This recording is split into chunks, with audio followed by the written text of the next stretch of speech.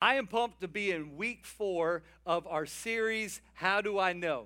And my goal for this series is to build up our faith and our doctrinal understanding of our Bible and who God is, to build your confidence, because I believe God says the harvest field is great, the workers are few, and we are going to need to be ready to reach God's people who are far from God and show them the hope of Jesus Christ and what He's done in our life and share it with other people. And so that's why in January we did a prayer series, and in March we're doing like a faith series, because I want your faith to be jacked up. Tell your neighbor, let's get jacked up in a spiritual way.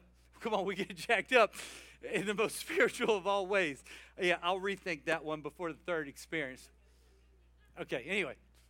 And so by this time in this series, we've had 3 weeks, and this is what we have established, okay? Number one, we've established, how do I know God exists? And I spent week 1 convincing that God is real and God is good and He exists. On week 2, we have established that the creation story checks out more than the evolution story does, that we can put more faith in the creation story. It actually takes less faith to believe the creation story than the evolution story.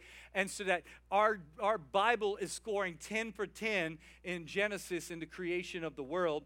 On last week, week 3, we talked about how we can trust the full Bible, that it is stable, it is secure, it is a firm foundation that you can put your hope in and your trust. It is reliable, and it is as true today as the day it was written. And for those 3 things being established, if you missed them, go back into our YouTube channel or anywhere where you like to get your podcasts, search for Lift Church and go back and watch them.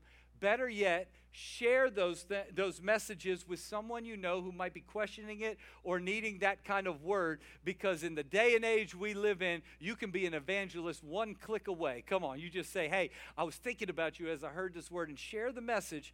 But this means on week 4, I finally get to use my Bible as the main foundation going forward, because we all know it is true, reliable, and steady. So let's jump into a question that many people have been asking, really everyone is asking: what happens after death?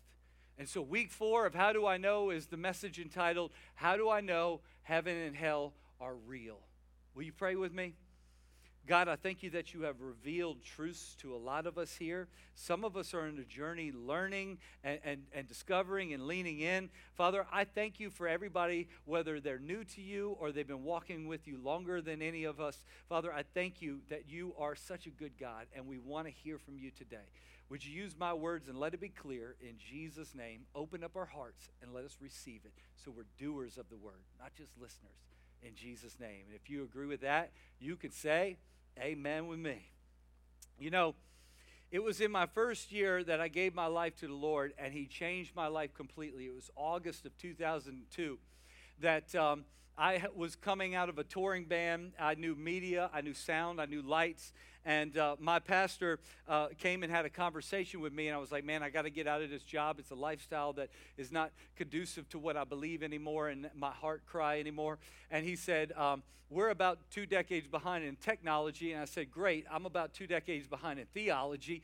Come on, we make a good match. And so I got hired to be the first media guy at a large church in Louisiana. And soon after getting hired, we were outsourcing all of our videos, and I realized that's something I really wanted to do and help tell the story of Jesus through videos and technology. And so I remember in my first year, I got saved in August. On that March, it was March Madness. Anybody pumped for March Madness? Come on. Anybody, your brackets, you know they ain't going to make it. Come on. You can try to figure it out. But we were in New Orleans. We were right outside of New Orleans. And we decided to do a video shoot in preparation for Easter. We went down to the streets of New Orleans because New Orleans was hosting March Madness. That was the year Syracuse was there, Kansas was there, Marquette was there. Carmelo Anthony went off for Syracuse there. So we went down with video cameras, and my pastor started walking the streets of New Orleans, and he just asked a soft intro question. Hey, who you rooting for? Where are you from? And then he'd flip the script, and he'd say, hey, I just got one serious question for you. If there's a heaven, how do you get there? Man, the answers that I got, you got some people making light of it all. You know, they're like, Pastor, you got to go through Syracuse if you want to find heaven. Come on, that's where heaven's at. And you had others who were completely stumped, and they'd say, brother, I don't know. Is that something you could tell me? The interesting thing is, there was not one who said, I don't believe there is a heaven. And everybody was most people were very lost and confused on how to get there. And that is my hope to talk about a little bit today. But I want you to recognize we all have an innate yearning for heaven and fear of hell. And I think God put that there. We don't see that in other creatures. We don't see, any other creatures huddling up in worship, getting out an acoustic guitar, trying to sing some songs and talk about how to make sure we don't end up in hell and we make it to heaven. You don't see any hands raised like that, which is further indication that evolution is not holding its weight, that we have a unique spirit. We have a unique soul that yearns to get to know God and thinks there is an afterlife. I remember not too long ago, we were in Belize. And 2 times now I've been in Belize, and we went to a Mayan ruin. And the Mayan people would build these temples to the sun god, and they had all kinds of moon gods and rain gods and everything. But their high human god, they once discovered his casket not too long ago. And when they unearthed it, they said in the sun god's casket, it was lined with all kinds of weapons. So I asked, what are the weapons for? I've heard of people burying people with goals so that they're hooked up in the afterlife. In fact, one article I read not too long ago was that, well, it was a little long ago. When iPads first came out, anybody remember that? They weren't always here. They're not like God, pre-existent. Come on. Listen, when they first came out, there was a group of Asian people where they couldn't keep up with the demand of how much they were buying them. So some people were buying printouts of an iPad, and they were putting it in their loved one's caskets so that their loved one could have an iPad in heaven. And I thought, Jesus, these people need Jesus. Okay, so and listen, I don't mean to make light of things. We all have this instinct that there's a heaven. And so I said, what's up with the weapons for the sun god? And they said, well, Mayans believe that everyone, when they die, go directly to hell, and they have to fight and war their way out of it. And so they put these weapons in there so that this sun god can war his way out. And if he succeeds, he gets to pass through the 7 layers of heaven. I said, that sounds like something I heard on Elf. Come on, and then only to, once you get to the 7th heaven, be reincarnated into a human being and start all over again. I said, that sounds like hell to me. Once I make it to the 7th layer of heaven, I don't want to come back to earth, much less war myself through hell again. But the fact remains true. Every culture believes there's something going on after life ends. And why is this? Why would God put it there if eternal states didn't exist? And Ecclesiastes 3:11 explains, God has planted eternity in every single human heart. Every single human heart has this instinctual, innate belief something's going on after life. There's got to be more, because if there's nothing more, then you and I have absolutely no purpose. We are one cosmic accident, breathing air for a period of time. You might as well YOLO, live it up, because nothing happens after this. Throw caution to the wind. But none of us instinctually believe this in our heart. Now, when we get into the Bible about after eternal states, the Bible, interestingly enough, does not go into vivid detail about heaven or hell. And you might ask why. It gives us enough to know that heaven clearly exists and hell clearly exists, but why doesn't he go in colorful detail on all the elaborate things that are there? And I'll answer that with a story. Imagine I'm in elementary school and I just moved to this area, and little Ricky meets me at school and he invites me to his house. Well, what he doesn't tell me is that his dad owns the wealthiest company in the area, and he has his own private go-kart track. Come on, baby. If I had a friend who had a private go-kart track, in elementary school, that'd be heaven on earth, okay? I'd be tearing that thing up. Come on, race you, whoop you. I'd be totally spinning them out from behind, because you know a lot of you do that anyway. You go to them go-kart tracks and they're like, now y'all behave. Y'all should see our staff when we do stuff like that. They're like, y'all behave. You want to see pastors act unpastor-like. We all spinning each other out. And they're like, calm it down. They're like, yes, sir.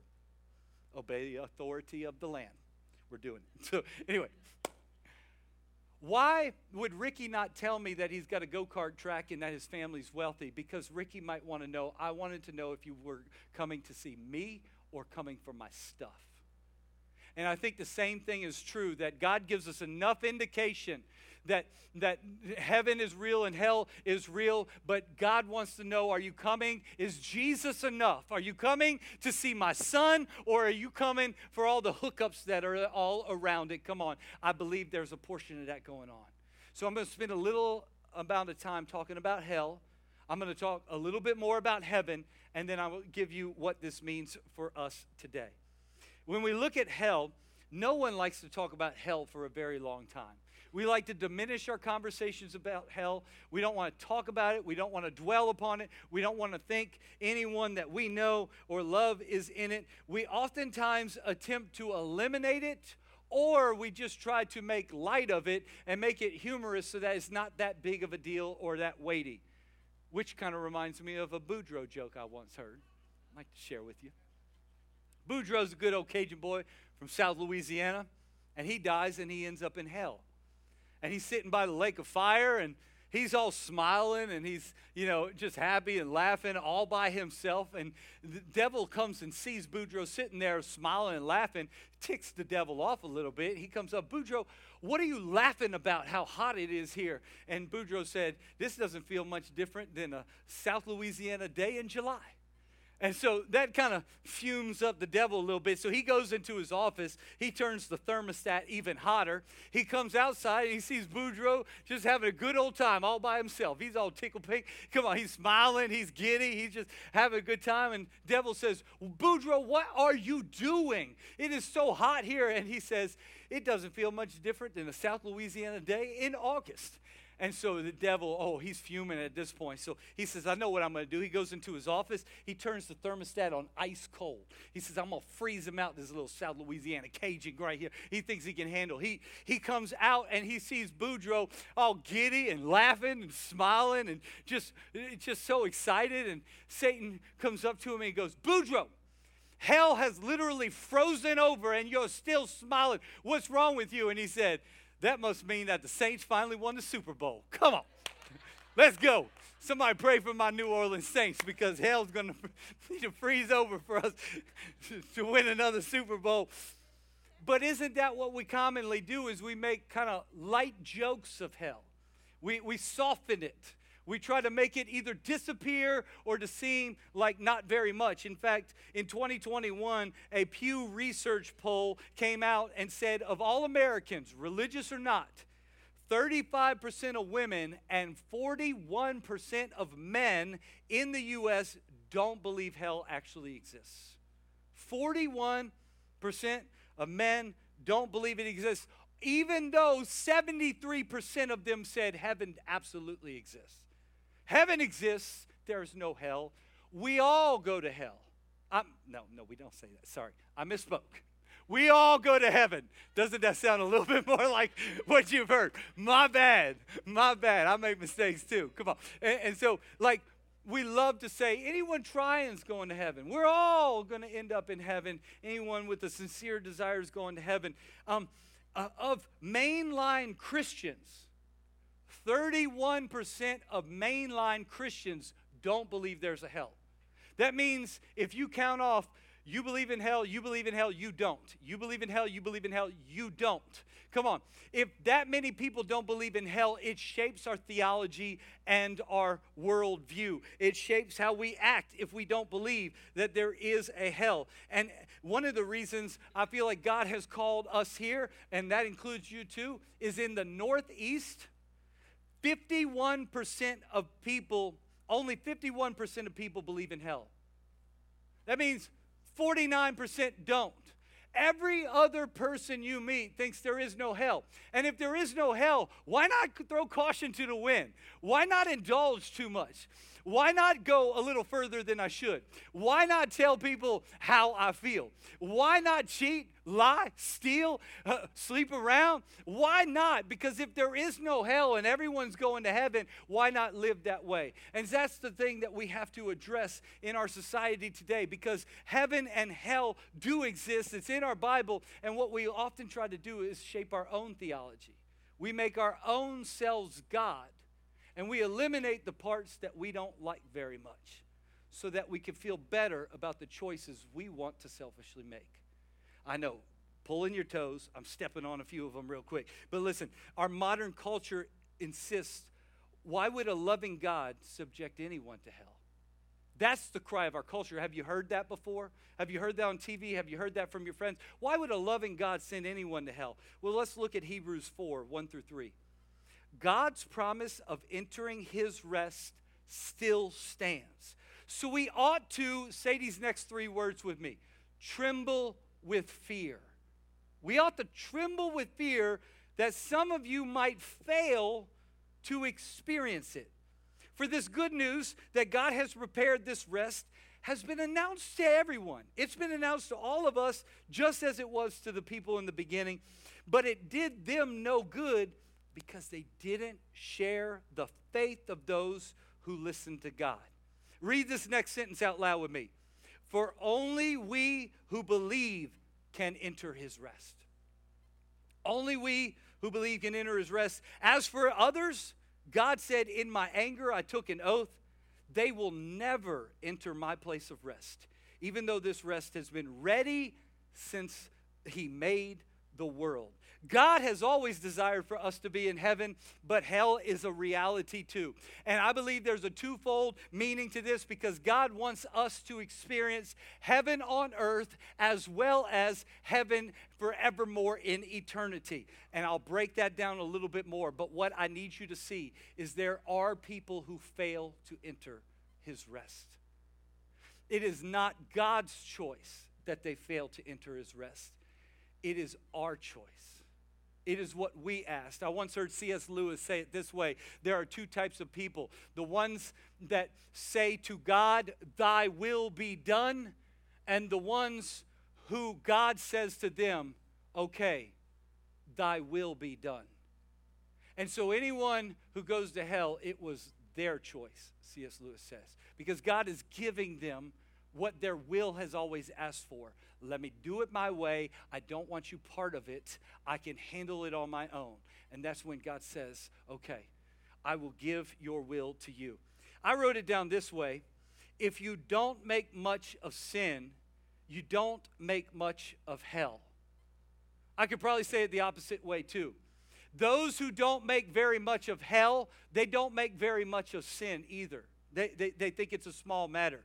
But if you do make much of sin, you tend to make much of hell as well.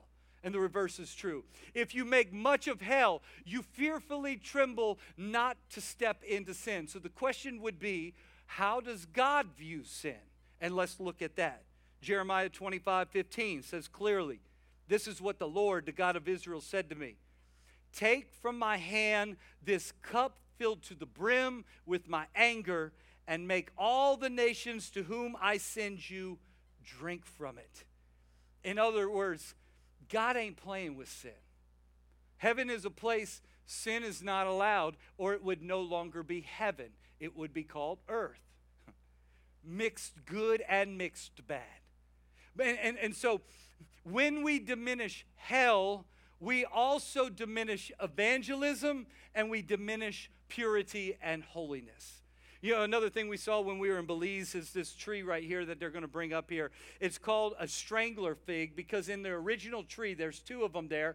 The original tree, you can see other trees starting to wrap themselves around it, and it's called a strangler fig.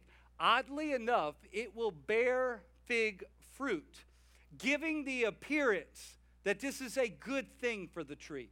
This is a life-giving thing. And I feel like sin is the same way. It tells you you're having fun. You were meant to be happy. You can do whatever you want. God would not be upset with this. But the thing about the strangler fig is it's called a parasite.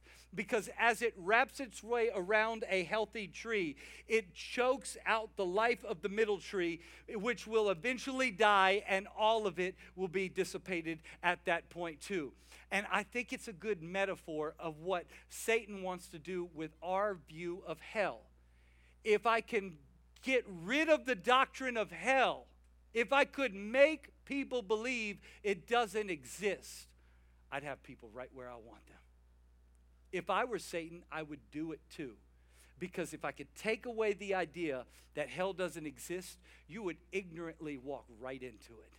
Because you would do whatever it is that you want. And I think that's what Satan is trying to do, eliminating hell. Here's what you need to know about hell. It was originally created for Satan and his demons, not you and I, not human beings. God did not design hell for any human being, for it says in Matthew 25, away with you, you cursed ones, into the eternal fire, prepared for the devil and his demons. So that's enough bad news. Let me turn the corner and give you the greatest news of all. John 14, 1 through 2 says this, don't let your hearts be troubled. If that hell talk just now scared you, I echo these words. Don't let your hearts be troubled. Trust in God and trust also in me, Jesus Christ. There is more than enough room in my Father's house for you. If that were not so, would I have told you that I'm going to prepare a place for you? Our Jesus does not lie. Our Jesus does not play pranks. He is not the kind of friend who goes, I got a house for you. What a lie. Come on, he's saying, I'm telling you the truth. I have mansions for you prepared with your name on them, that every person is to come to me with my Father in heaven. So here's 4 quick things to know about heaven. Number 1, heaven is an actual place. It's not metaphorical. It's not rhetorical. It is an actual place. Genesis 2 verse 1 says, so the creations of the heavens and the earth and everything in them was completed. Is the earth real? Somebody shout out an answer. Then is the heavens real? It is an actual place. We can see the earth is true. We can see the Bible is true. We can trust heavens are true. And listen, God's always had a unique interest in heaven and earth being more relational. And in fact, we look at the early Garden of Eden, it was described as like a heaven on earth. And because the guys at the Bible Project, if you haven't checked out YouTube, search the Bible Project, they do a brilliant job breaking down Scripture. Since they can tell this better than I can, I want you to watch this quick 4-minute video. Here's what's really interesting is that in the Bible, these are not always separate spaces. So think of heaven and earth as like different dimensions that can overlap in the same exact space. The union of heaven and earth is what the story of the Bible is all about. How they were once fully united and then driven apart, and about how God is bringing them back together once again. So let's go back to the beginning, where heaven and earth, they're completely overlapping. Yeah, this is what the Bible's description of the Garden of Eden is all about. It's a place where God and humanity dwelt together, perfectly no separation, and humans then partner with God in building a flourishing, beautiful world and so on. But as humans, we wanted to do things a different way. We wanted God out, and we wanted to create a world apart from him. Yeah, so we have these 2 spaces now. So you've said that these spaces can overlap, though. So explain how that works. Yeah, this is where we have to start talking about temples. Because in the biblical world, you experience God's presence by going to a temple. That's where heaven and earth overlap. And these are designed to make you feel like you're going back to the garden. And at the center of the temple was a place called the Holy of Holies, which was like the hot spot of God's presence. Now we can go and be with God again. But not so fast, because the temple also creates a problem. So God's space is full of his presence and goodness and justice and beauty, but human space is full of sin and injustice and the ugliness that results. So how do these spaces overlap if they're so different and they're in conflict with each other? This was resolved through animal sacrifice. Yeah, that's kind of weird. What do animal sacrifices have to do with this? Yeah, the idea is this. Animal sacrifices, somehow they absorb the sin when the animal dies in your place. And it creates a clean space, so to speak, where you are now free to enter into the temple and be in God's presence. Okay, so if I'm an Israelite and I live in Jerusalem, I might be able to be in God's presence. But you said the story of the Bible is all of heaven and earth reuniting. Right. So we have to keep going in the story where we come to Jesus in the New Testament. And in the Gospel of John, we hear this claim that God became human in Jesus and made his dwelling among us. Now, this word dwelling is really curious. It means he set up a tabernacle among us. And so what John is claiming right here is that Jesus is a temple. He is now the place where heaven and earth overlap. What's interesting about Jesus is that he isn't staying in this safe, clean space. He's running around hanging out with sinners. He's healing people of their sicknesses and forgiving people of their sins. He's basically creating little pockets of heaven where people can be in God's presence, but he's doing it out there in the middle of the world of sin and death. And he keeps telling everyone that the kingdom of heaven is at hand. And he even told his followers to pray regularly that God's kingdom come and that his will be done here on earth just as it is in heaven. But a lot of people are threatened by Jesus and they kill him, which seems to spoil this whole plan to reunite heaven and earth. But we have to go back to a scene earlier on in Jesus' story where John the Baptist saw Jesus and said, "Behold, this is the Lamb of God who takes away the sin of the world." So Jesus isn't just talked about as being a temple, he's also talked about as being the temple sacrifice. Yeah, so the cross is now the place where Jesus absorbs sin to create a clean space that is not limited like animal sacrifices.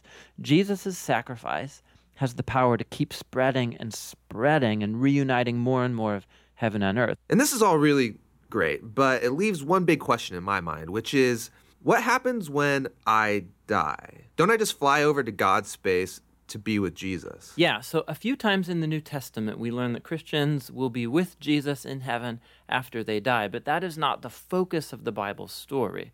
The focus is on how heaven and earth are being reunited through Jesus and will be completely brought together one day when he returns. So in the book of Revelation, we get this beautiful image of the Garden of Eden, now in the form of a city, coming to end the age of sin and death by redeeming all of human history in a renewed creation. And God's space and human space completely overlap once again. Come on, is that not brilliant? I hope that was helpful. We put a QR code up there for you to find it, or just search YouTube for the Bible Project, Heaven and Earth. They have great videos to learn a lot more about the Bible. But that's number one. The 4 quick things to know about heaven is that heaven is an actual place. I'll go quick with these last 3, so be ready to take notes or take a picture of the screen. But number 2, heaven is God's dwelling place.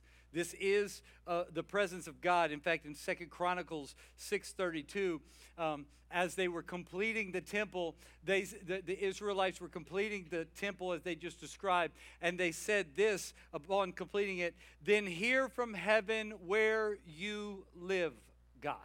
And so they knew that it's like we can experience an essence of God on earth, but this is his dwelling place. Number 3, the third thing to know about heaven, is that the heavens were created by God. 1 Chronicles 16 says, it echoes what Genesis said, that God created the heavens and the earth. 1 Chronicles says, "The gods of other nations are mere idols. They're just carved out stone or wood. But the Lord, our Lord, he made the heavens." And so God is, the heavens were created by God. And the fourth thing you should know about heaven is that there will be a new heaven one day. Come on, the Bible says that Jesus came, he lived and he died and he resurrected again. But he is coming back again. And the first time I heard that, I gulped big. I said, say what? No one ever told me Jesus is coming back again. And the Bible is clear. He is coming back to earth again. And no one knows the time. There are signs and indications of when he will come. And I just have to say that there are more signs and indications. We look more like those signs and indications today than we did yesterday, which means we don't know how soon it is. It could be in a lot of our lifetimes. I don't know. One thing I do know is the Bible says you need to be prepared because Jesus will come back again at any day. And when he does, the angels will flood into, and after a period of time, God will establish a new heaven and a new earth where the Bible says there will be no more sin, no more crying, no more weeping, no more sorrow, no more disease, no more illness, no more hurting, none. Come on, because that is what heaven is. It says in Revelation 21, then I saw a new heaven and a new earth, for the old heaven and the old earth had disappeared. That's where I want to be, guys. And that's where I want you to be too. And so, here's what I want you to do with this. If heaven and hell are realities, then we have to live like it and we have to reach lost people. If heaven and hell are real, we have to be sick to want anybody to end up in hell. We have all been sinners. We have all messed up. The Bible says that while we were still yet sinners, Christ died so that we could have a path to heaven. And if heaven and hell are real, and I hope I have convinced you of that, then we got to live like it because our witness matters. It has eternal impact on people's lives. And we also have to reach his lost children. So here's just 4 practical suggestions I would say in light of that. Number 1, Easter is 2 weeks away, guys. Invite somebody. If heaven and hell are real, there is no easier ask than on Easter. Modern statistics say that people are most likely to attend church on Easter, but you have to invite them. They're not responding to a social media graphic. They're not responding to anything more than when you say, hey, I want you to come to church with me. And we'll give you invite cards and we'll help you and equip you. But I'm challenging you to invite at least 3 people. Over the last 2 weeks, I've invited 7 people, and I'm planning on inviting more. I'm asking you to put your faith in action. If heaven and hell are real, come on, invite people because we know people are going to get saved that day. Come on, can we praise God in advance for what he's doing? Here's the second practical thing if heaven and hell are real. You got to give and tithe. Because when we give our 10%, when we give an offering to the Lord, we take care of God's house, which I believe the local church is the hope for humanity. Come on, it is what Jesus Christ died for. And when he said, Peter, upon the confession that you believe I am Lord and Savior, upon that confession I will build my church, and the gates of hell will not prevail against it. And the Bible says that where my treasure is, so my heart is also. So I want my heart firmly invested in where Jesus' heart is, that he came to establish the church, to save humanity. And come on, I want my wife and I, we love our first 10% of everything we make, bringing it back to God because 100% of it was his anyway. And if you're in this place and you're like, hey, we're not quite giving 10%, then I would ask, hey, could you take a step in faith in that direction? Could you just say, I want to put my heart more where his heart is? Because guys, can I tell you that this year alone, just 3 months, 89 decisions of people giving their life to Jesus Christ for the first time or rededicating their lives. Come on, that's where I want my treasure in my heart to be. Because God wants every lost son and daughter of his to come home. Here's a third thing you can practically do. Sign up for the Growth Track. Next Step Express is happening soon. come be a part of the team. The Bible says that we all have a gift, and we're all needed to build this kingdom of heaven on earth. Everyone is included. And you might look around at the dream team and say, come on, they're doing amazing things. I don't know if I can contribute. Well, number one, we can train you how to do that, but it's not complete without you. We are not made up of a few superstars. In fact, when you serve with us, you replenish another dream teamer's soul as well. Because God has equipped us all to do it together. You look at the Old Testament, when they moved the tabernacle, it wasn't 3 people carrying it. It wasn't 3 priests. It was the entire 12 tribes saying, we got this thing. Come on. Everybody had a part to play. And so would you consider joining the team? Maybe if you've already joined a team but taken a break, would you consider serving again? We have areas of need, and we believe you're a part of the solution, and we believe that God is growing His church, and we need all hands on deck because the harvest is ripe. Pray for the workers because the workers can be few. Come on, let's get our hands dirty and do that. Here's 2 things you can do. Speak of serving. Extravaganza we do every year the day before Easter, and we're doing it at Glen Avenue Elementary on Saturday, the day before Easter. There's a 2-fold call. Bring your kids out and have fun, but also would you consider serving? We're going to be barbecuing up burgers and giving them away. We're going to have inflatables there. We're going to have an incredible Easter egg hunt. And Glen Avenue has already sent out an all-call email saying, Live Church wants to love on you. So come on, would you be there that day and help us serve them and love on some people at the extravaganza? Also, speaking of, Glen Avenue said, would you come pray over our school?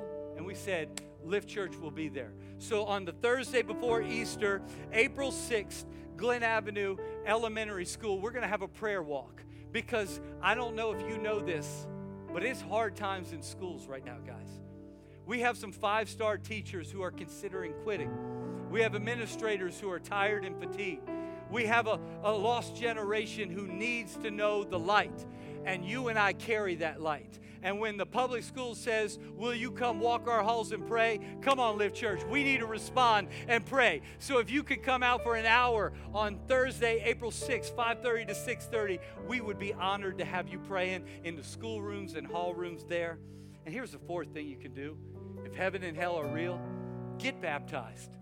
Because if you're one of the 89 people who said, I gave my life to Jesus Christ, your next step in your spiritual journey is to do what Jesus said, and He modeled it too. Be baptized, be immersed, and go public with your faith. Let the world see that, come on, I've given my life to Jesus Christ. Amen? So as I close, I want to conclude with the question I started with. If there is a heaven, how do I get there? And I want to answer that by reading a scripture that might be familiar to you. For God so loved you and the whole world that He gave His one and only precious Son, that whoever, someone say whoever, that anyone, whoever believes in Him, all you got to do is believe, shall not perish in hell, but shall have everlasting life. Jesus was very clear. There is a hell, but it wasn't made for you. Heaven was made for you, and that's why Jesus came to earth.